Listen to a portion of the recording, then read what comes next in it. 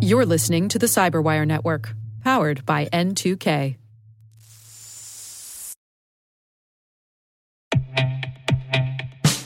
And now, a word from our sponsor, Syxsense.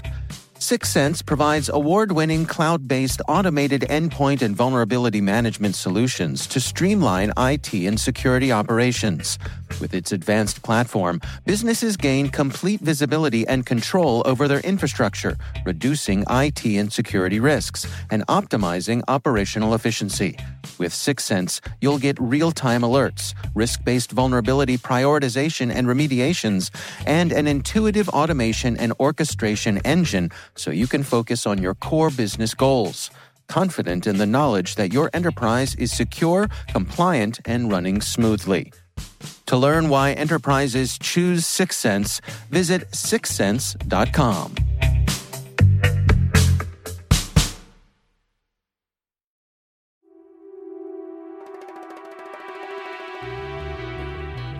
Hi, and welcome to Spycast, from the secret files of the International Spy Museum in Washington, D.C. I'm Dr. Vince Houghton, the museum's historian and curator. Every week, Spycast brings you interesting conversations with authors, scholars, and practitioners who live in the world of global espionage. If you have any questions, comments, or concerns about Spycast, or if you want to suggest someone who might be a good future guest, email us at spycast@spymuseum.org.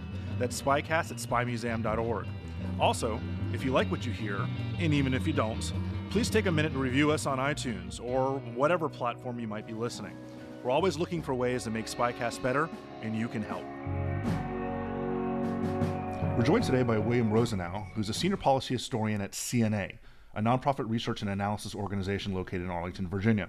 He's an expert on the United States and international military advisory roles and missions, international police training, terrorist innovation, and political warfare. Some of his recent research has examined threats, governance, and diplomacy in Mexico, Guatemala, Colombia, Pakistan, Afghanistan, the Balkans, East Africa, and Cuba.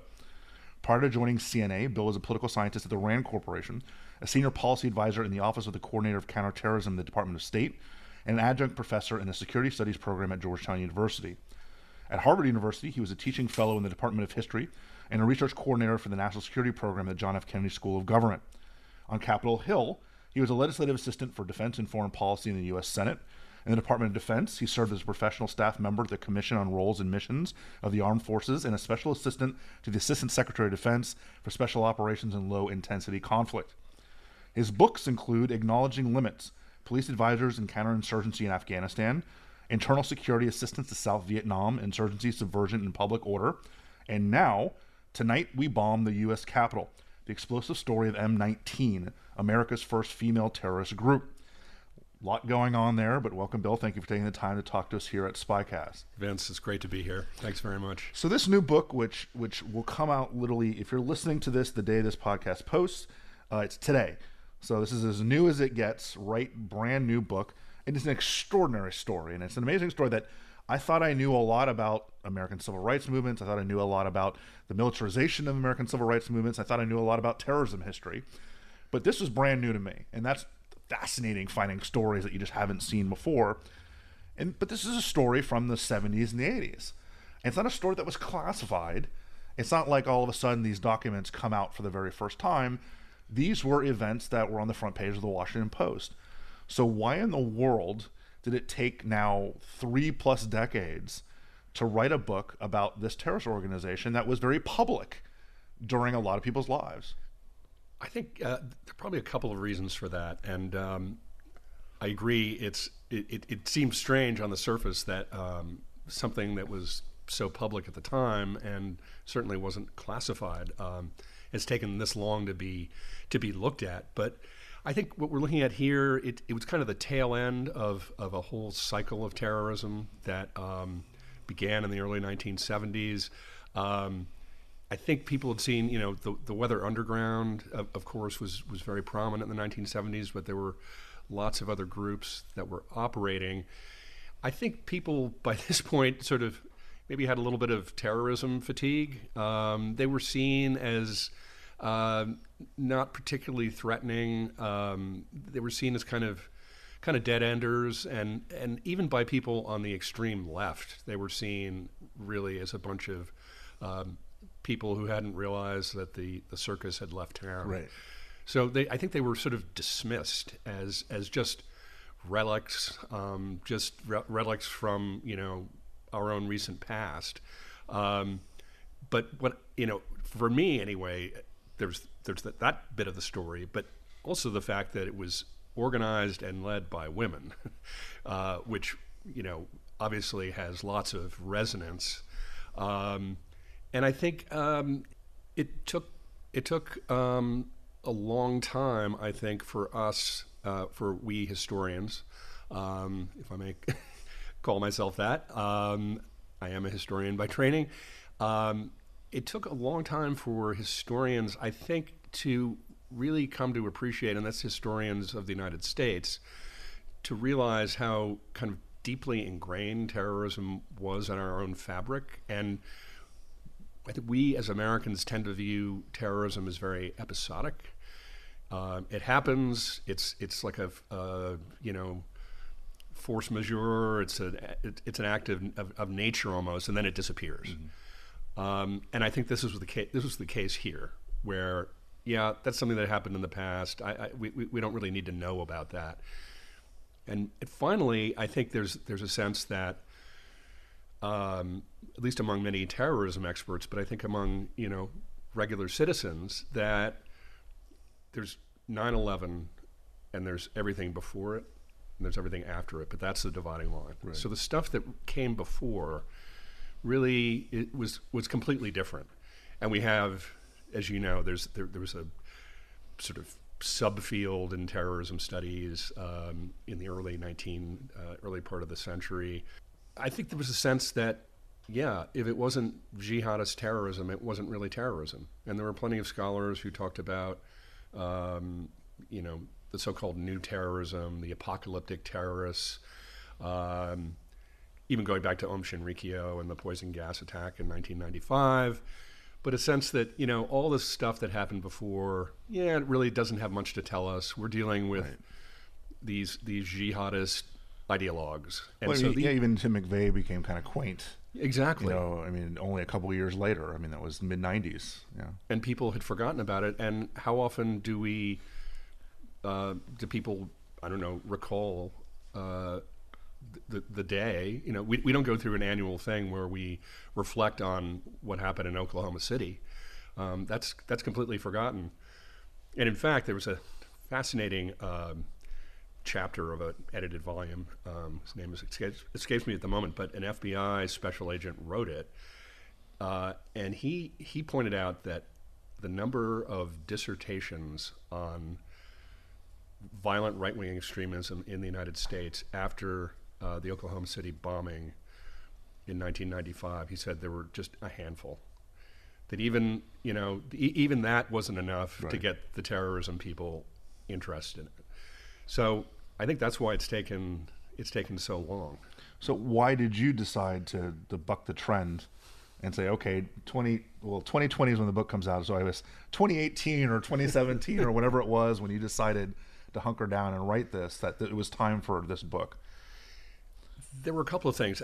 Part of it, I would say, was personal, in the sense that I was at Columbia as an undergraduate in the late 1970s, and that was a period where a lot of the Weather Underground people surfaced, and that was big news in New York, and a lot of them had been living on the Upper West Side, near Columbia, and so that sort of piqued my interest. Was I standing online at Chock full of Nuts with a member of the Weather Underground who'd been in hiding? So these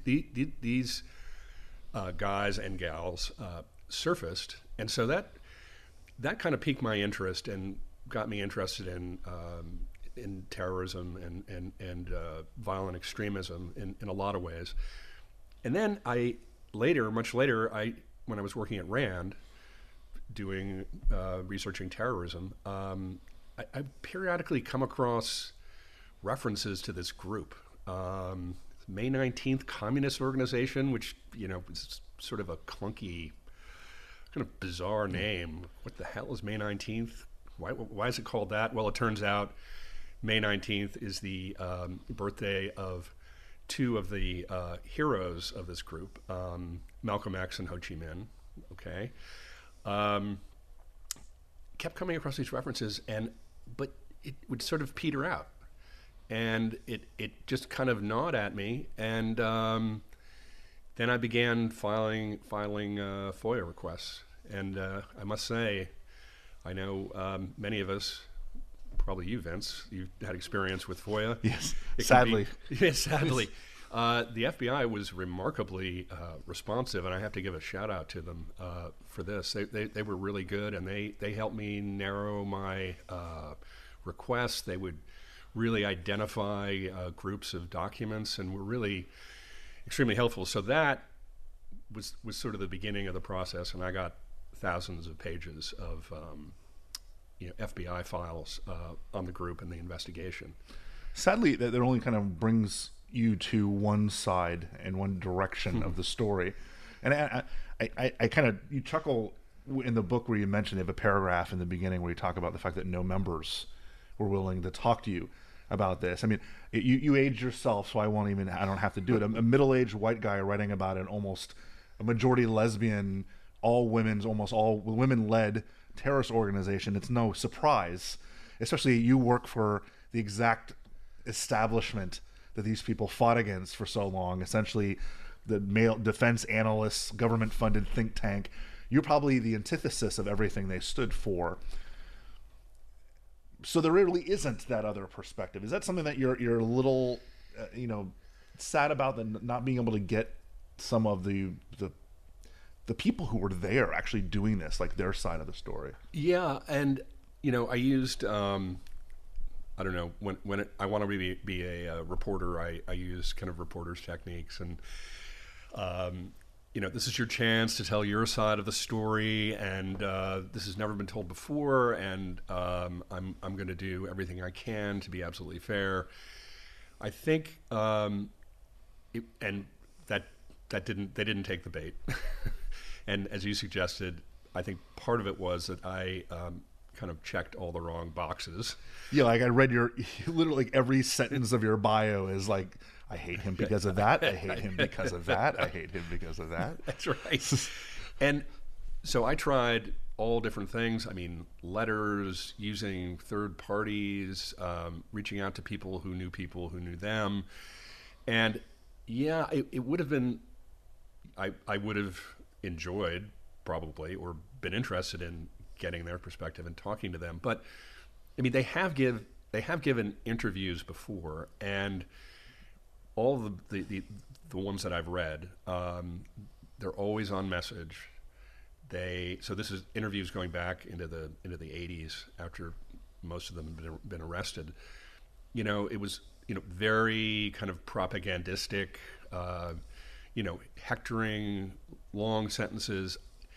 And we were talking about this before the show, the Bill Ayers book, which Fugitive Days. Mm-hmm. This isn't a shout out to Bill Ayers, but that's his book. I read that thing carefully, and I kind of mined it for operational details, and they were very, very scant. Yeah. And terrorists, that's a problem with a lot of like terrorist memoirs and interviews. They don't get into the stuff that I was really interested in. Like, what was it like underground? Well, how did you support yourself? So I think even if they had agreed, one or more had agreed to talk to me, I think I would have gotten a lot of slogans. Right. I'm not sure I'm sure I would have picked up nice details. It probably would have added to the book, but at the end of the day, I think I got as close to them as anybody on the outside has, right, other than perhaps the FBI. I mean, those slogans would have been out of date in the 70s and the 80s, and definitely in 2019. I mean, the idea of just, well, maybe they're coming back into fashion and style now, where there's slogans about anti-imperialism and other things. But that interesting segue for me is because I really appreciate, and I think the readers will really appreciate, that you set the context for the time, because it's so easy to kind of gloss over the 1960s as kind of this monolithic decade where everyone is feeling the same way, and just not understanding the transition that, from the mid 1950s to the early 1960s, a kind of peaceful protest and the Southern Christian Leadership Conference and Rosa Parks to MLK and all that, and that dramatic shift that started taking place in the mid 1960s when you get to like Malcolm X, but when you get to SNCC, even though it's non-violent in the middle, that N stands for that, Stokely Carmichael, now Kwame Ture, goes from somewhat nonviolent protest to Black Power, and then you get the Black Panther movement, and of course go from SDS, which was a touchy-feely, singing guitar folk songs on the quad, to the Weathermen. And that transition is something that a lot of people don't quite understand. And I think you do a really good job in laying that out here, for the generation like mine who wasn't alive. And you weren't alive. You even said yourself that you were an undergrad when these guys are coming out.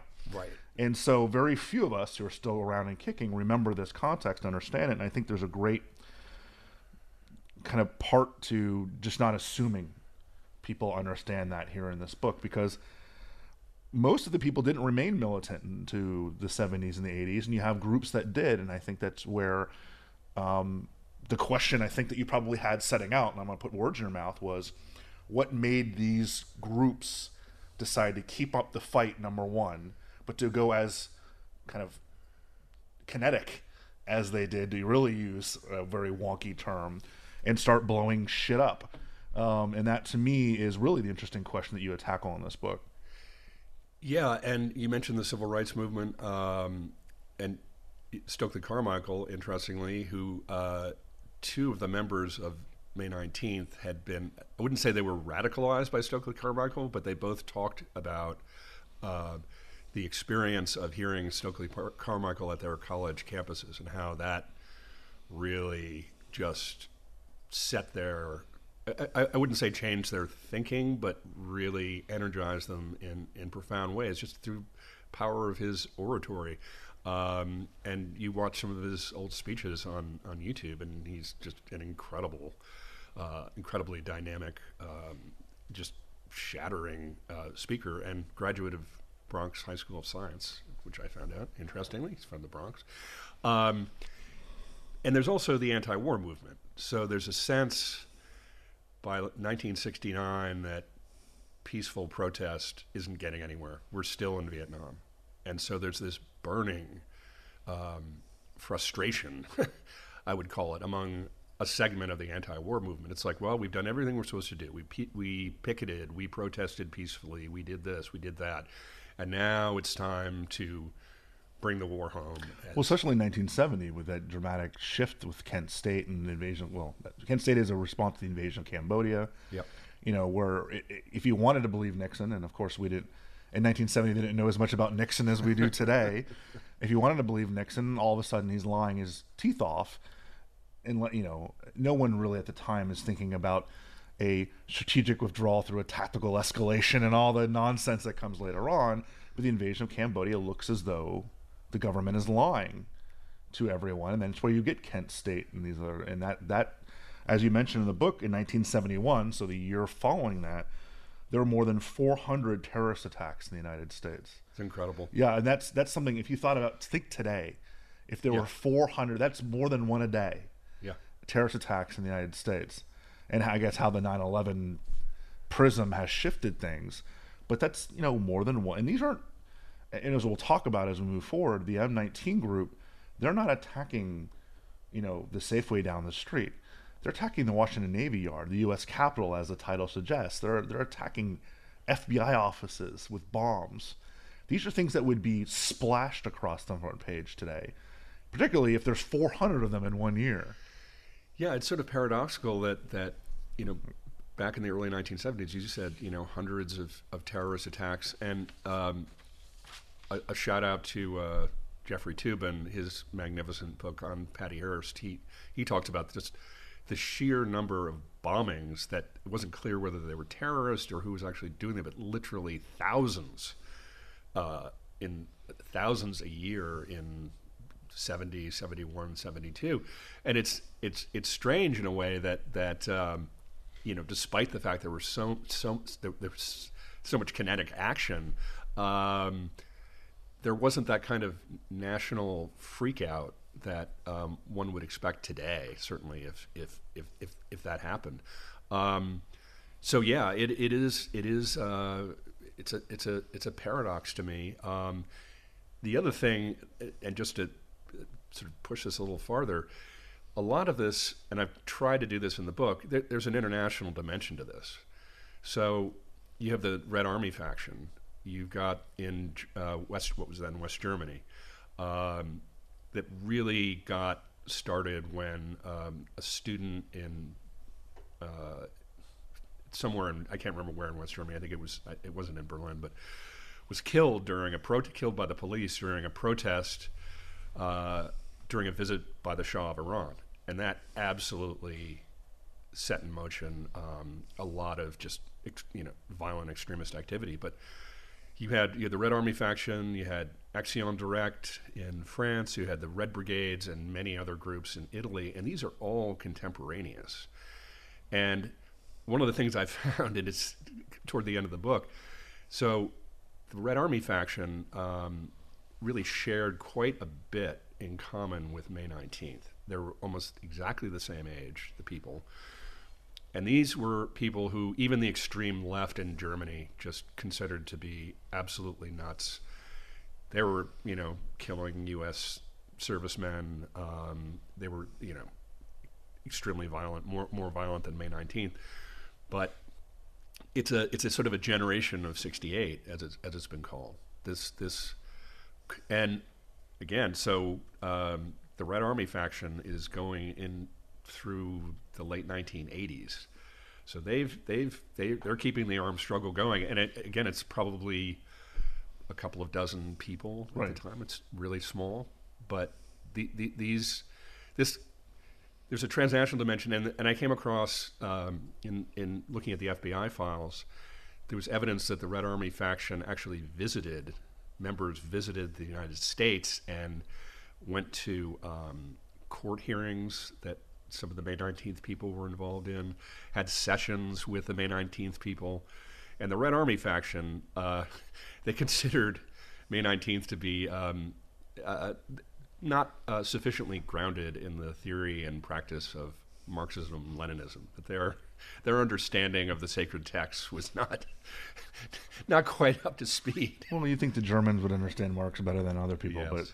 But what really sets, of course, this group apart from all the other ones we've been talking about is that they're women and they're white, so they're not a repressed minority. I mean, being women they are somewhat repressed minority, but they're not Hispanic, they're not African American, they're not they're as middle class, in many cases upper middle class, well educated. They're all, of course, all going to Berkeley and other places, and this, I think, as you point out in the book, gives them a huge advantage over other radicals or terrorists, and that they're essentially invisible to police. If there's some massive attack taking place, the 22-year-old white co-ed is not your first suspect. Right, exactly. And one of the members of the group, and who I've found totally fascinating, Marilyn Buck, whose father was an Episcopal priest. He weighed 350 pounds and wore sandals and was a civil rights activist in Austin, Texas. Marilyn wound up as the so-called only white member of the Black Liberation Army, which is worth a book in and of itself. It's a basically coast-to-coast cop-killing conspiracy. She was basically the armorer or quartermaster for the Black Liberation Army, and those guys were serious criminals and terrorists. I mean, killing cops. Here's this nice Episcopal gal from Texas with a lilting accent who's able to operate above ground in a way the Black Liberation Army members, the other ones, wouldn't be able to.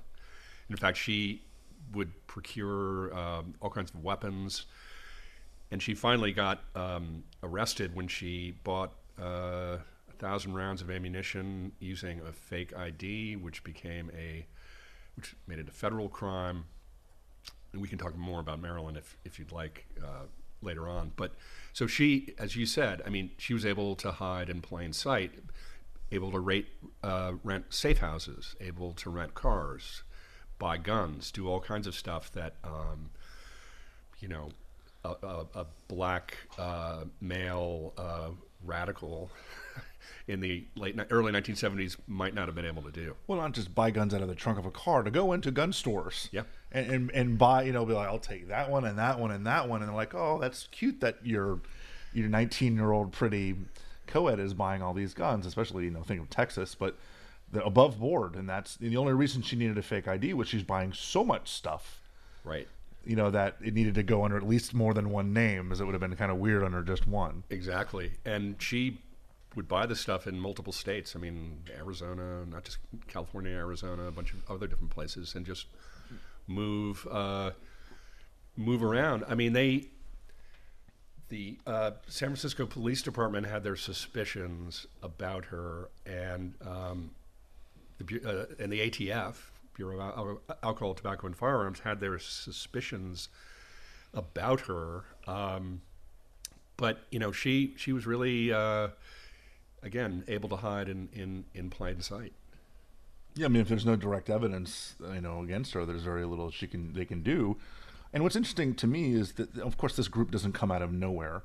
They learn their trade by working with other groups as the above board, in many cases, or the above ground contingent of some of these organizations. And one of the most interesting is the family, is Doc Shakur, as he went by, and the family. And if Shakur is a familiar name to those out there, there's a reason for it. Not only did that become a name a lot of people took, but one of the members of this family was, well, there are a lot of relatives to Tupac that are part of this group that the M19 women were part of. That to me is interesting because this family, they didn't necessarily share the same goals as the M19 people, but it was a kind of a marriage of convenience and like kind of symbiosis for both groups. Yeah, and I think, you're right. They ostensibly they shared certain goals. The family, and particularly Mutulu Doc Shakur, doctor of acupuncture, and stepfather of the eventual hip-hop superstar, Tupac, he talked about, well, we need to raise money for the Black liberation struggle, and one of his big things was the creation of a black homeland within the United States in what was called the Black Belt in its 5 southern states. It's called the Republic of New Africa. And so, yeah, we need to raise money for the Republic of New Africa, but we need to buy land and stuff. And we're going to raise money through revolutionary appropriation, namely robbing banks and armored cars. And but as the women eventually discovered, or maybe not, didn't probably acknowledge at the time, Doc and his crew, they were really into drugs. A lot of this money that they were raising, was going into cocaine.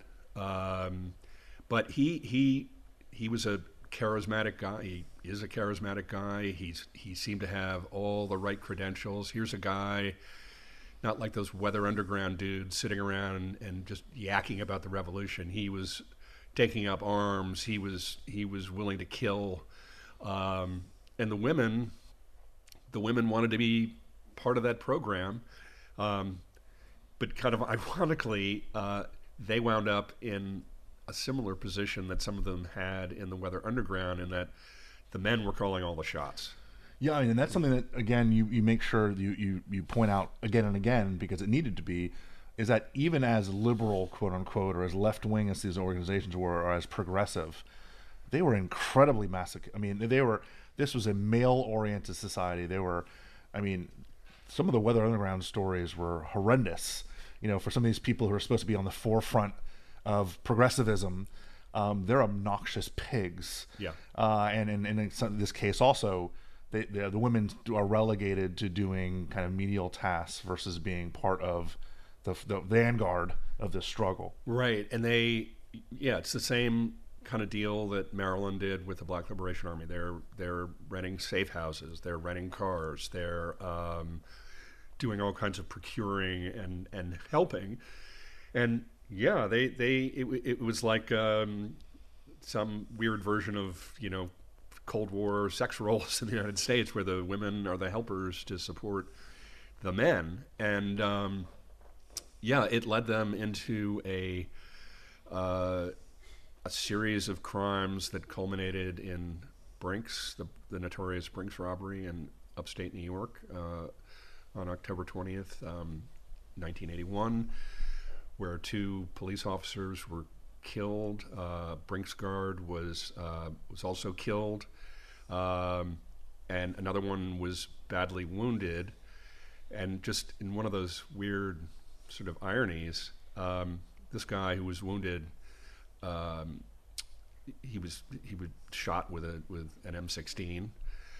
So the people involved with Brinks were not fooling around. I mean, they came in 9mm pistols, M16s, some serious firepower. So he stayed with the company, and then years later, on a bright September morning in Lower Manhattan, he's picking up $9 million or $14 million in cash in the basement of one of the World Trade Center towers, and called in, told his boss that the police told him to get out, and that's the last that anyone heard of him. So to go from Brinks to 9/11 is just, I'm not sure if it means much of anything, but it's just one of those sort of ironies. Right, oddities in history where you kind of link 2 things together. We'll be right back after this.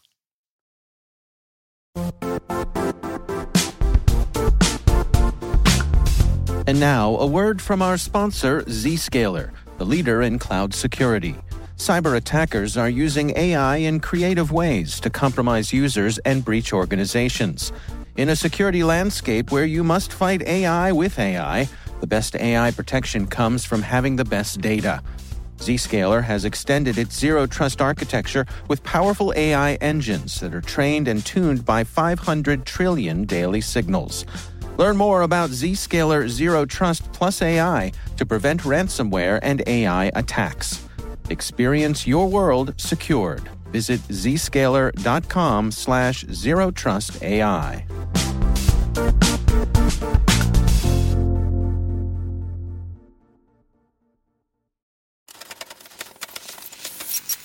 One thing that some people may have heard of, perhaps not, was the Puerto Rican militancy, which still exists to a little degree today, but certainly at the time was much more overt. The FALN, Puerto Rican independence movement, that certainly didn't pay a lot of attention to the vast majority of people in Puerto Rico who continue to want to be part of the United States and not vote for independence. But these are people that took their militancy to the level you would expect of true kind of freedom fighters. Bombings, even interfering in elections, body count very high, and both the family and M19 got involved with this movement, particularly with one of their very charismatic leaders, Willie Morales, and charismatic because he blew the living bejesus out of himself, and then went to prison, and then that became one of their really kind of wonderfully exciting missions, was to break Willie Morales out of prison. Absolutely, and I think you hit the nail on the head. This was okay. So obviously, in their view, there's all kinds of imperialism going on in different parts of the world. But in the view of the women and a couple of men in May 19th, we had our own colonies, right? Some of those colonies were Indian reservations. Some were then called ghettos. But Puerto Rico, in their view, was a straight-up colony. And so we have our very own freedom fighters who are part of the United States. And that was a very it was a critical cause for them.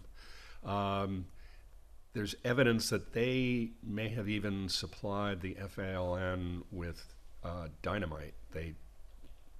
Some of the women in 1980 stole hundreds of pounds of dynamite from a site in Austin, Texas, and there was definitely sharing going on.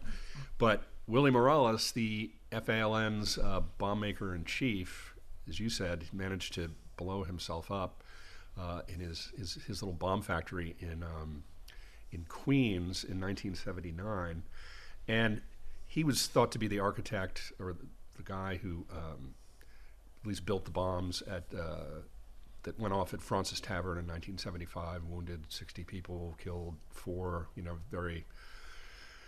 I think we'd call it a terrorist spectacular today. And so this man was so dedicated. He was working on a pipe bomb, and it went off in his face, blew off part of his face and 9 of his fingers.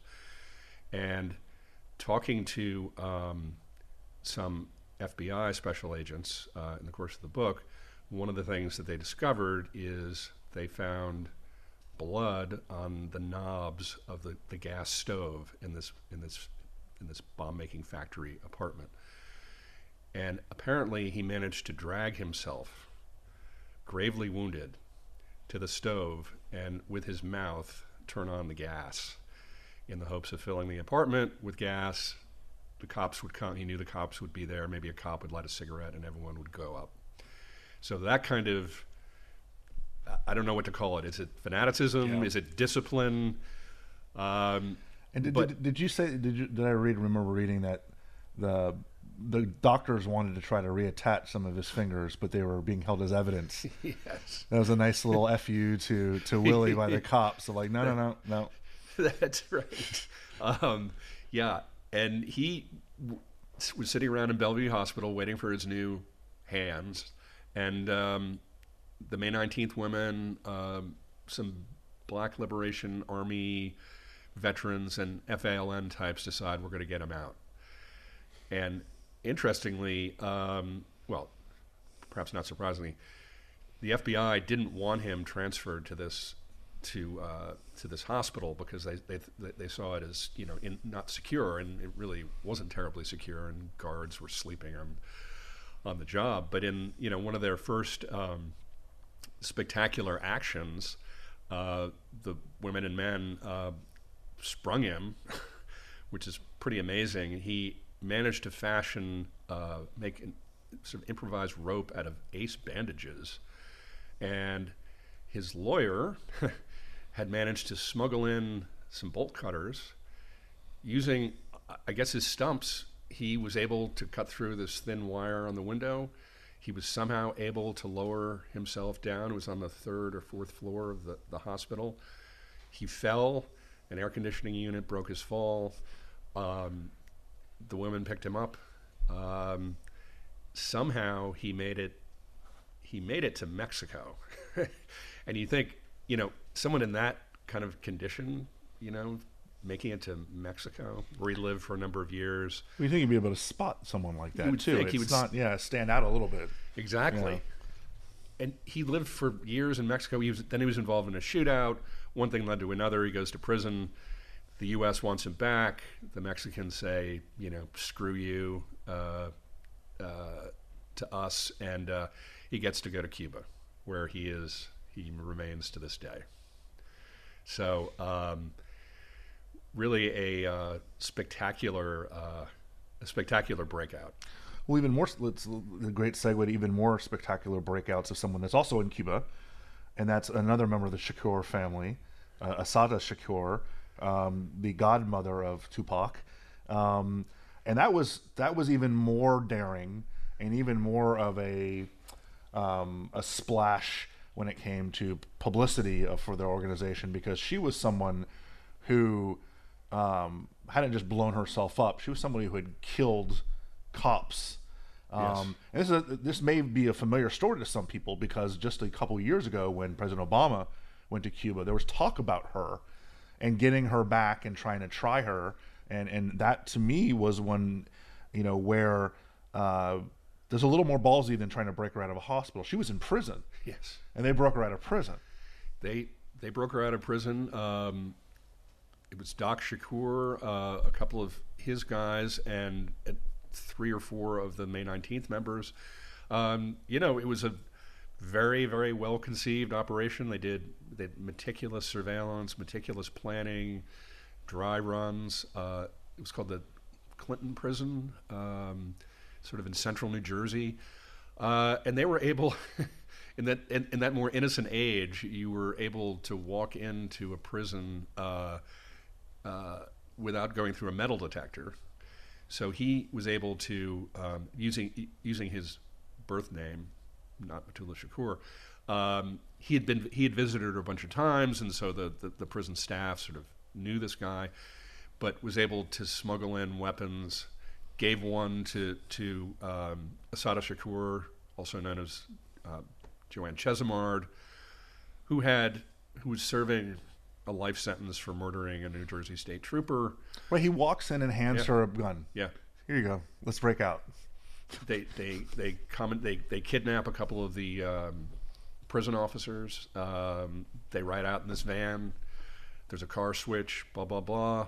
They spirit her off to Pittsburgh. There's a big safe house in Pittsburgh. She's in the trunk of the car.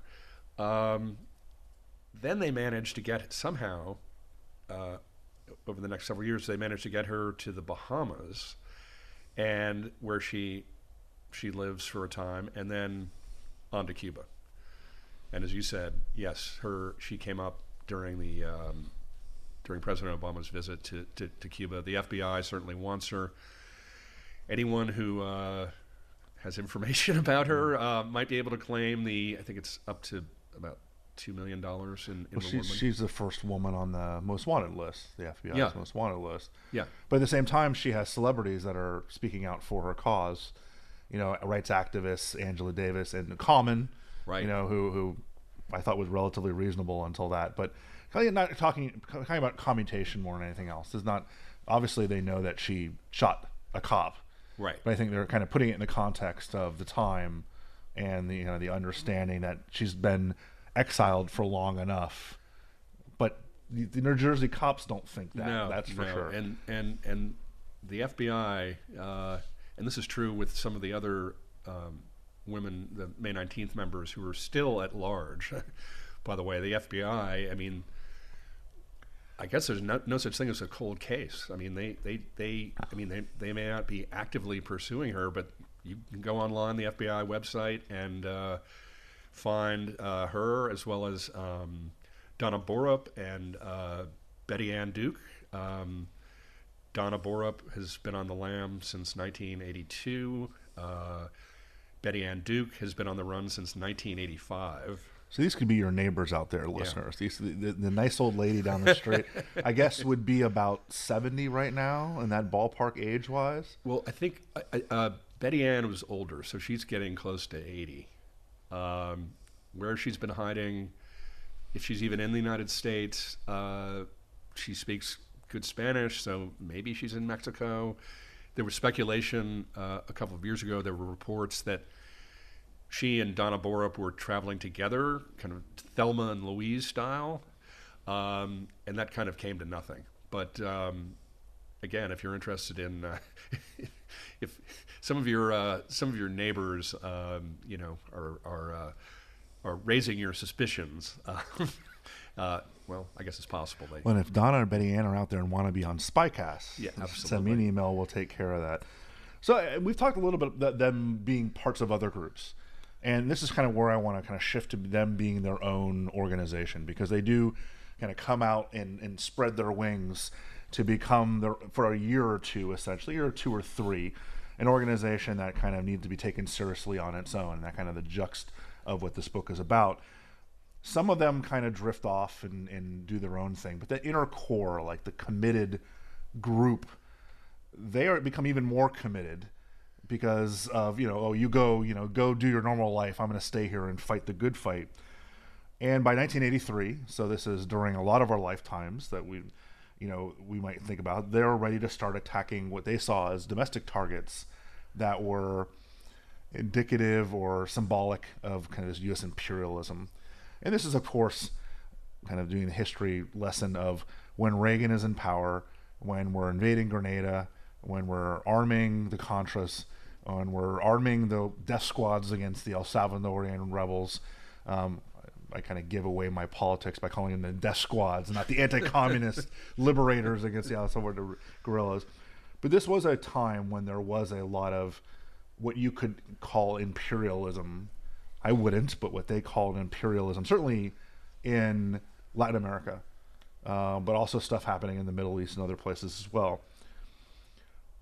One thing they chose to do, and I want to ask you about this, is why do you think they chose the sending a message and not killing?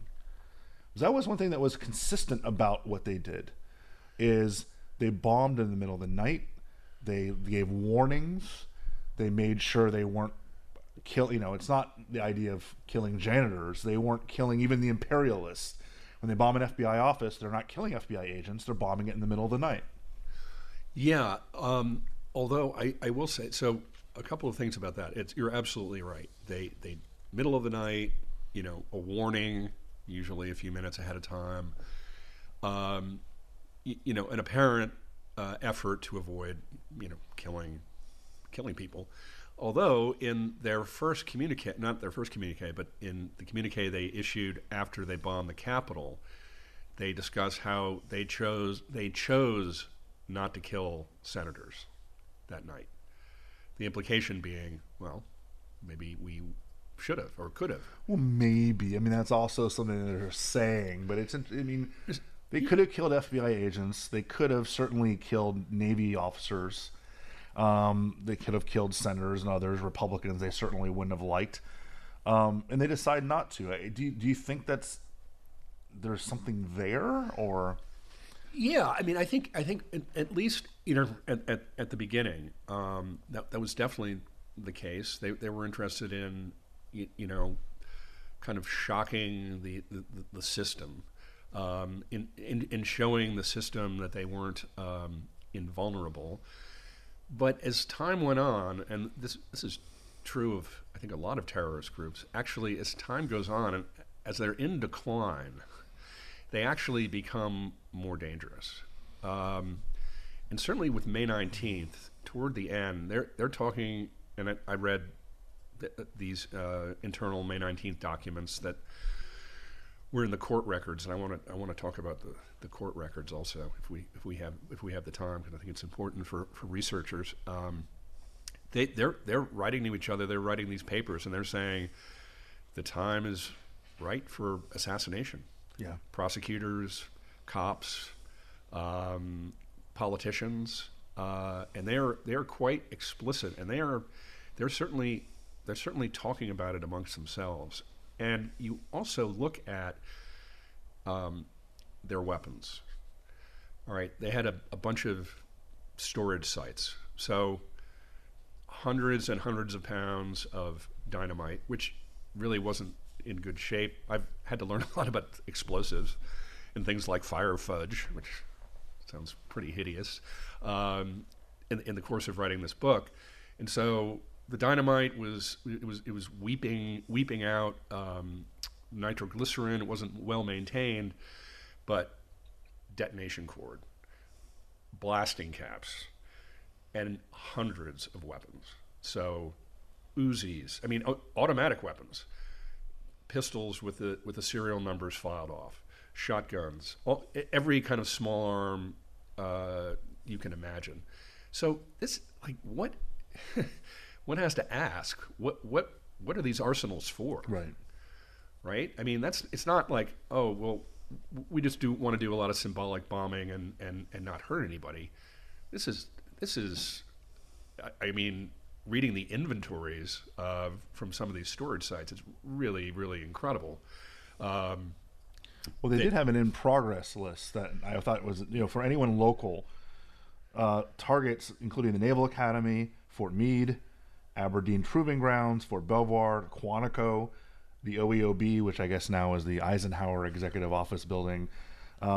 These are sites that are not only iconic to American foreign policy and national security, but ones that, if they had decided to not blow it up at 10:30 at night, and decided to put a bomb in the middle of the day, could have killed dozens, if not more, because these are well-traveled areas. Absolutely. And the Eisenhower, I'm old enough to call it the OEOB, the Eisenhower building is on the White House grounds. So this is getting, maybe it's just symbolic, but it's also getting to the heart of the U.S. government. And they are nothing if not ambitious. So they're doing lots of surveillance. They're doing stuff like reading Aviation Week and space technology to find out about programs and where these systems are being built, weapons, helicopters, other things like that. So they had an extremely ambitious agenda, and they showed really no signs of flagging or kind of giving up. Well, so the scary part was, to me, there are two things. One is that they got much better at tradecraft. They were moving around, they were changing names, a lot of counter surveillance using payphones, and the payphones themselves had code names. So even if there were kind of signals intelligence collection efforts against them, which I'm sure the FBI had phone taps and other things, they would not get any pertinent information from them. So that's one thing that I found, that if they had been kind of left to do their own stuff down the road, they would have gotten better and better at that. But even what we talked about before was being women came in handy. They could hide in plain sight. They could just look normal and kind of do day-to-day jobs to make things.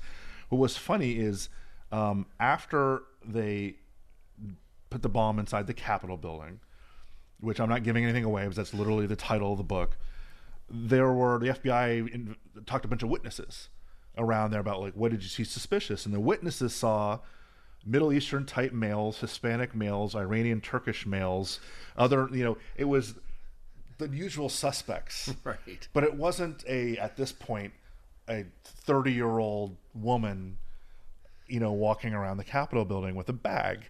And even at that point, they were still using their femininity, their womanhood, maybe even accidentally, to go against the stereotype of a terrorist. Right, and you mentioned their tradecraft. I mean, one of their things were disguises. I mean, they were really good at that. They an assortment of wigs, funky, clothing, matronly garb. They changed their hair color. They were very good at being neighbors, but not being too friendly, but not doing stuff that's going to, get the neighbors worried. So they were, as you said, the tradecraft was good, and it was probably getting better over time. And it's interesting, one of the FBI special agents I interviewed who had worked on this case, he talked about them as compared to the Weather Underground, and he thought these women and the couple of men were much better. Well, I think really what, you can correct me if I'm wrong in this, but what really gets them caught in the end is how good they had gotten at bomb making. And as anyone who's watched a Law and Order or a movie or anything else, bomb makers have signatures. Yep. And that's really what allows the FBI to tie together a lot of these bombings and realize that it was one organization. Because they didn't even think that there was an organization out there that was doing this consistently. But eventually, because of the succession of attacks, and I believe there were 5 attacks in a year or something like that, the big ones in 1983. The Capitol, the Navy Yard, a couple others, the Israeli aircraft industry, the Officers Club, whatever. There were enough that they were able to kind of look and see the signatures of these bombs that were all the same and say, oh my God, we're looking for one group here. Right, because they operated under a bunch of different names. When I mentioned the communiques earlier, I mean, Red Guerrilla Resistance, the Armed Resistance Unit, and so the FBI and everybody else thought, oh, there are a bunch of these groups out there. And it was actually quite clever on the part of May 19th because it sort of gave the illusion, it threw the FBI off, but it also gave the illusion that there was some bigger struggle underway, and that it was a sort of a force multiplier. But yeah, it was the FBI bomb technicians who figured out that there were basically two bomb makers. And again, this is one of the things I had to learn about when researching the book. How do you make a bomb? How can you tell that what that signature is? Right. But they were the other thing I'd point out, they were effective in the sense they didn't blow themselves up. I mean, Provisional IRA, Willie Morales, lots of other terrorists wind up dead. Well, the Weathermen, right? I mean, that was the Weather Underground, right, blowing the townhouse. The townhouse. Yeah. With the bomb meant for the NCO dance at Fort Dix. But just if I could still go back to the sort of second part of the book. So they decide after the Brinks robbery that this just wasn't the right way to go, and for some of the reasons you said, they needed to have their own organization, and they created. Well, they had a variety of front groups that was part of this. So there was just a little bit about the structure. There was an inner circle of people who I write about. But May 19th was also an above-ground organization. And like many revolutionary left groups had front organizations. The John Brown Anti-Klan Committee, which was an early version of Antifa in many ways. They'd confront Ku Klux Klan and neo-Nazis and get in their face and fight with them and stuff like that. They had they had a whole bunch of front groups devoted to, Namibia and raising funds for African insurgencies. They had this library in Brooklyn, so they used these as ways to try to bring in attract supporters. And there were probably a few hundred people in these above ground front groups, and I don't think many of them, or maybe not even any, knew about the real underground activity that was going on. So people out there who are members of the John Brown Anti-Klan Committee, I get it. This book doesn't say that you're a terrorist. Well, I mean, I was reading it going, why isn't there a John Brown Anti-Klan group today that I could join, right? I mean, what's wrong with, going, I mean, that to me is exactly what you're talking about, right? These ideas that these above ground groups that have more legitimacy but are just one little teeny step away from being a militant blow something up group. Like you said, Antifa, a little bit more violent than perhaps just kind of marching against the Klan. Right. And it's they also use these groups as sort of as a way to spot new talent. I mean, they didn't bring in that many people, but people who were in the front groups who were displaying the right qualities might be kind of brought in closer to the action. But 83, 84, and once the arrests started, a lot of the front groups sort of dissipated. We have some woe over here. Yeah, we don't really want to be associated with that. And the first big bust was in New Jersey, in Cherry Hill, and it was totally by luck from my point of view, that they got caught, and that was Susan Rosenberg and Tim Blanc were arrested. They were loading weapons or taking weapons and dynamite out of one of their storage lockers, and it was just a weird confluence of circumstances that some night manager wound up calling the police, and that obviously scared the group. Susan Rosenberg, a fascinating character in her own right, received a presidential pardon from Bill Clinton, as did Linda Sue Evans, another member of the group. And I'm getting ahead of the story. And we're going to let people read this so they can get the story themselves. And I think I want to actually get to that end point, because now we're looking at 30 plus years since these people were convicted. Yeah. You talk about during the Clinton years, that was a decade or so after some had been convicted. Some of the ones got some clemency, got pardons who weren't necessarily the ringleaders. But even those who were kind of put in prison for decades are now starting to see their paroles up. I think Right. the one, there's a 2020 parole hearing for one of the worst who got denied in 16 and denied in 18. There's one coming up. So you can actually follow along. What's cool about this is, yes, it's history. But right now we're starting to see where, fortunately, some of them are passing away because they're in their 70s, they're getting cancer, other things like that. But there are now contemporary parole hearings for some of the women that were involved in this. Absolutely.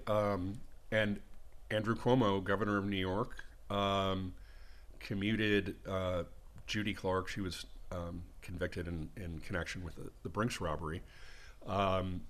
He commuted her sentence, which meant she was serving 3 consecutive 25-year to life second-degree murder.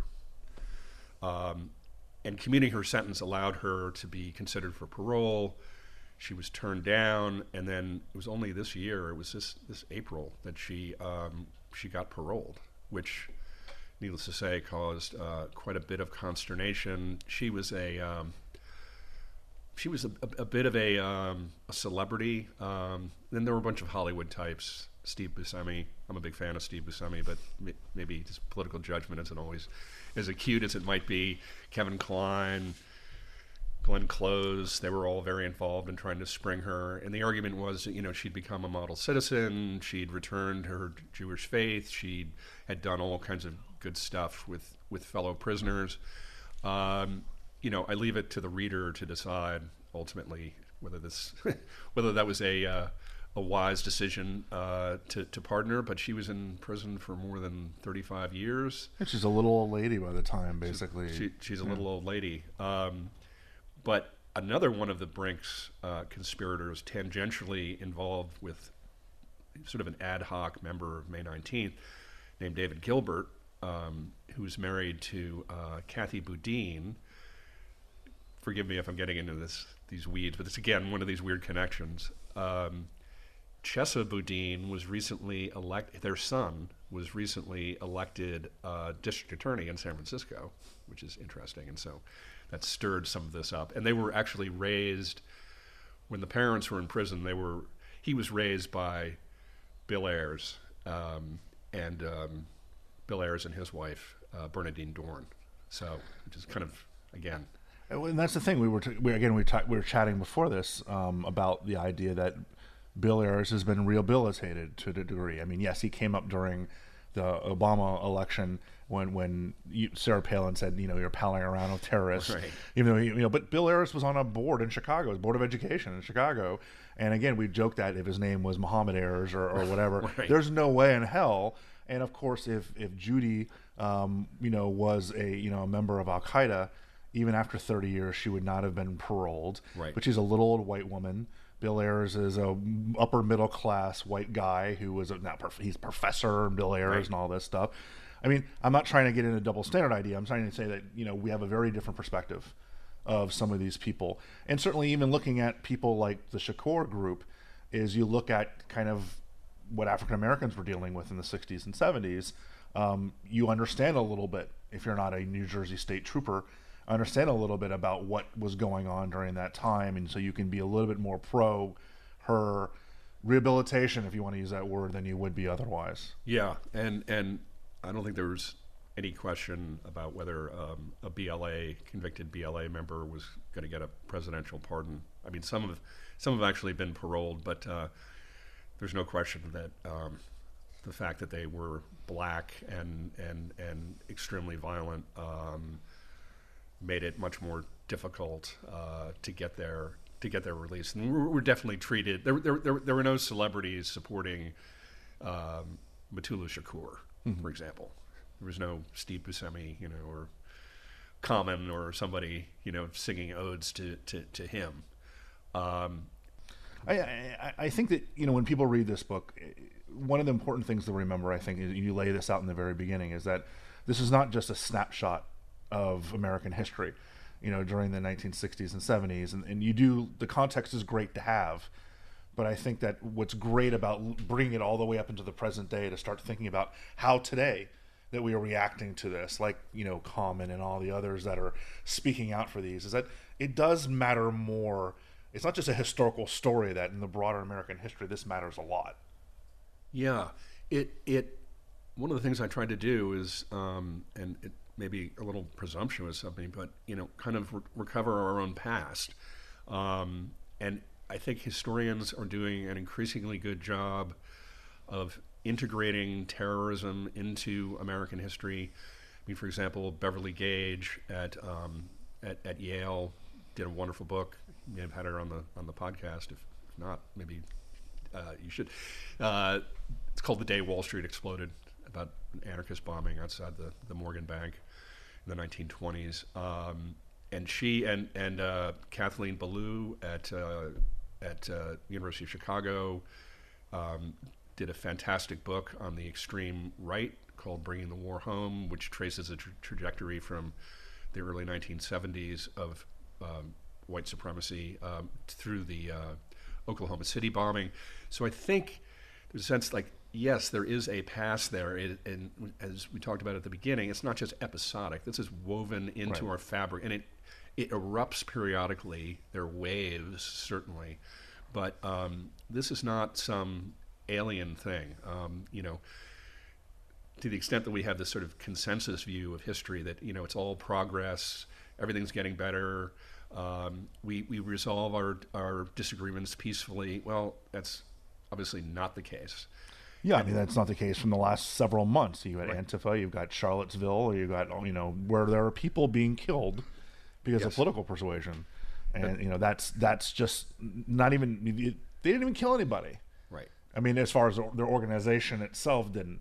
There's another step in kind of this continuum of U.S. history. Absolutely, and obviously, the extreme left in the United States, such as it is, I don't think is going to engage in the kind of terrorism that the women of May 19th or the Black Liberation Army or the FALN did. I mean, I personally think that the threats on the extreme violent right, I mean, and they've proved it, as you said, by things like Charlottesville or Charleston. But I think there are lessons to be drawn. And just as one, and one I think is the importance of when we're talking about terrorism, the importance of the group dynamics. These were people who all knew each other beforehand.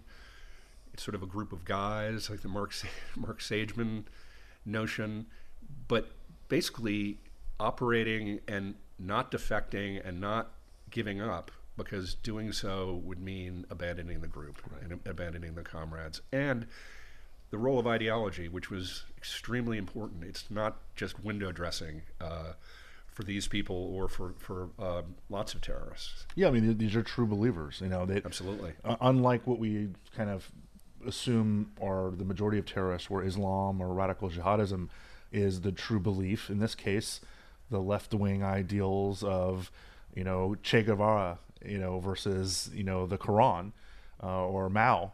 And they're just as vehement, they're just as hardcore, just looking in a very different direction. Absolutely, and they're willing to give up everything. They're willing to die, or, I mean, the options for many terrorists: die or spend the rest of your life in prison. Right. These people were willing to do that. The book is called "Tonight We Bombed the U.S. Capitol: The Explosive Story of M19, America's First Female Terrorist Group." Bill, thank you so much for coming and talking about this. We could have talked for 2 hours about this or more, but I want to actually leave some of the book for them to read, because if you don't know the story, or even if you do a little bit, this is one of those, again, historical accounts that to me comes out of left field, to where it's a story that should just be taught in history, and it hasn't been. So it's definitely worth grabbing. Always a wonderful time when I get surprised by something, so I appreciate that. Bill, thank you so much for taking the time to talk to us. Vince, thanks very much. This has been great. The International Spy Museum is a full 501c3 nonprofit. If you want to donate to the museum, or if you're local and want to volunteer at the museum, please visit our website at spymuseum.org for more information. Hey, listeners. We're always looking for ways to improve the N2K CyberWire network and maintain the intelligence-driven news experience that keeps you in the know on the latest developments in cybersecurity. We've launched our 2024 audience survey and would love for you to take a few minutes to share your feedback. And hey, there's even a chance to win a $100 Amazon gift card if you complete the survey. Visit cyberwire.com/survey. That's cyberwire.com/survey and share your feedback now.